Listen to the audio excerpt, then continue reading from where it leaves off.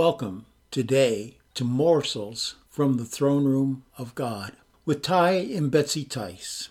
Our scripture reading for today is Psalm 23. The Lord is my shepherd, I shall not want. He maketh me to lie down in green pastures. He leadeth me beside the still waters. He restores my soul. He leadeth me in paths of righteousness for his name's sake. Yea, though I walk through the valley of the shadow of death, I will fear no evil, for thou art with me. Thy rod and thy staff, they comfort me. Thou preparest a table before me in the presence of mine enemies. Thou anointest my head with oil. My cup runneth over. Surely goodness and mercy shall follow me all the days of my life, and I will dwell in the house of the Lord forever. One of the most misquoted scriptures is what we're going to be dealing with today. It is the part where it talks about spare the rod, you spoil the child. And yet we see here in Psalm 23, David says, the great shepherd, Jesus' rod, comforts him. It's not an element of a weapon. So what is it exactly? We're going to be looking at that. I have a little story to share with you. Back when I was a very young child, I must probably say I was around maybe 10, 11, 12, somewhere in there. I don't know. I'm a very old man, so it was a long time ago. But I got some bad grades, and I brought them home. And Mom was furious because she knew I could do better than what I was doing. But I got some D's, and that was not acceptable in our household.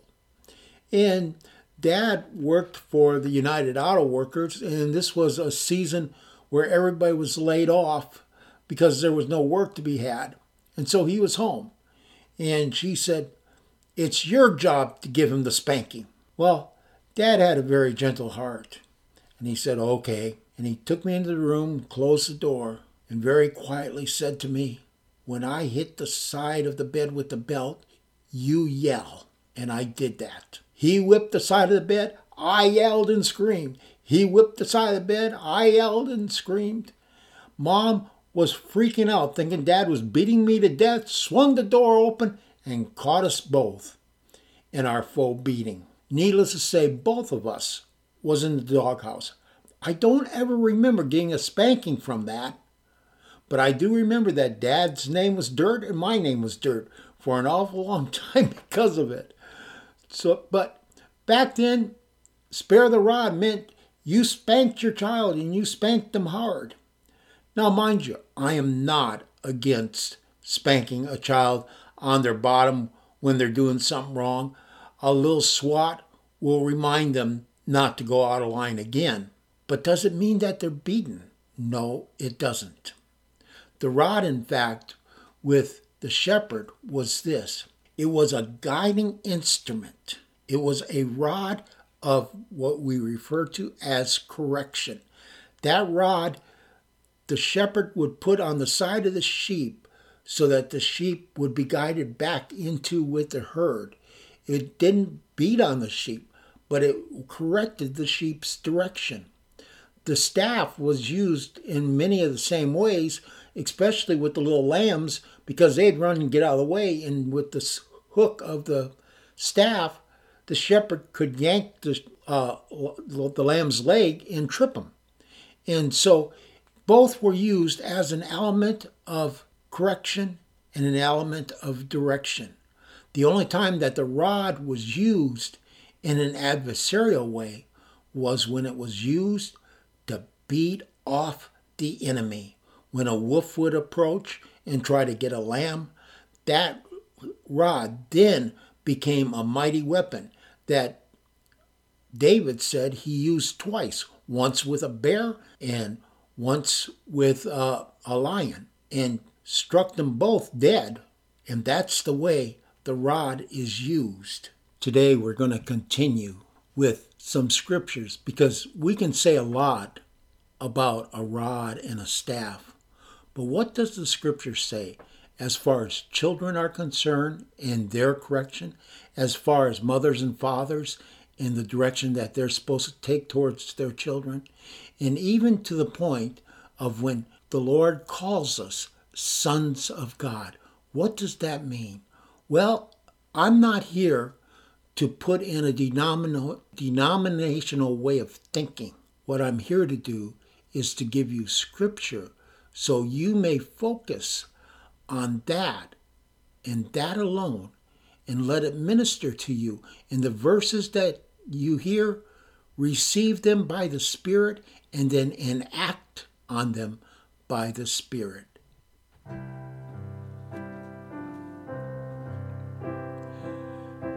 In these words, which I command thee this day, shall be in thine heart, and thou shalt teach them diligently unto thy children, and shalt talk of them when thou sittest in the house, when thou walkest by the way, and when thou liest down, and when thou risest up.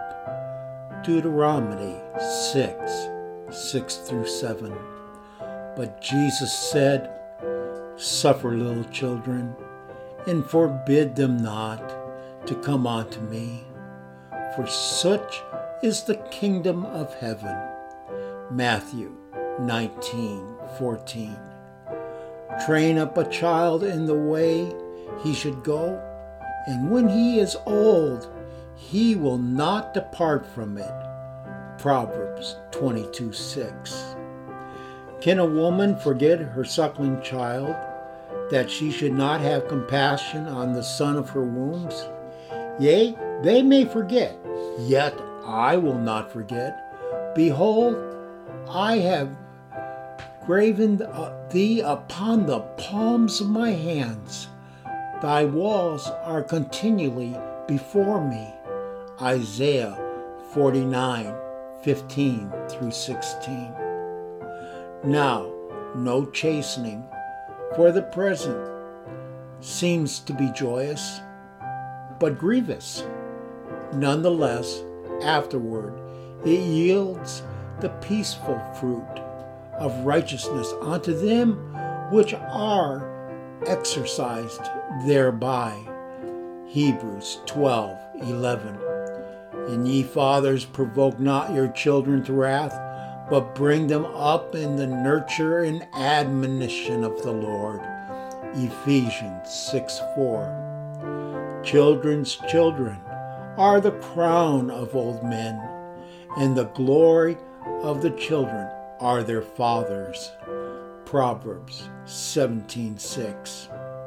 Be therefore followers of God as dear children. Ephesians 5:11. Little children, keep yourself from idols. Amen. 1 John 5:21.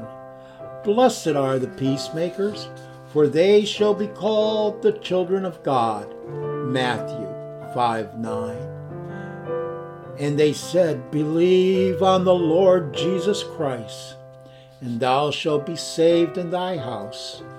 Acts 16:31. I have no greater joy than to hear that my children walk in truth. 3 John 1:4. For ye are all children of God by faith in Christ Jesus. For as many of you as been baptized into Christ have put on Christ. Galatians 3:26-27. A fool despises his father's instruction, but he that regardeth reproof is prudent. Proverbs 15:5. For as many of you are led by the Spirit of God, they are the sons of God. Romans 8:14. Behold, what manner of love the Father has bestowed upon us, that we should be called the sons of God. Therefore, the world knoweth us not, because it knew him not. 1 John 3:1. But if any provide not for his own, and especially for those of his own house, he hath denied the faith, and is worse than an infidel. 1 Timothy 5:8. But as many as receive him, to them gave he the power to become the sons of God, even to them that believe on his name. John 1:12. Oh, that there was such a heart in them, that they would fear me and keep all my commandments, always, that it might be well with them and with their children forever. Deuteronomy 5:29. For the earnest expectations of the creature waiteth for the manifestation of the sons of God. Romans 8:19. Beloved, now are we the sons of God, and it doth not appear yet what we shall be, but we know that when he shall appear, we shall be like him, and we shall see him as he is. And every man that has this hope in him purifieth himself, even as he is pure. 1 John 3:2-3. The Spirit itself beareth witness with our spirit that we are the children of God. Romans 8:16. Thou shalt keep therefore his statutes and his commandments, which I command thee this day, that it may go well with thee, and with thy children after thee, and that thou mayest prolong the days upon the earth, which the Lord thy God giveth thee forever. Deuteronomy 4:40. For ye have not received a spirit of bondage again to fear, but you have received a spirit of adoption, whereby we cry, Abba, Father. Romans 8:16. For ye are sometimes darkness, but now are ye light in the Lord. Walk as children of the light. Ephesians 5:8.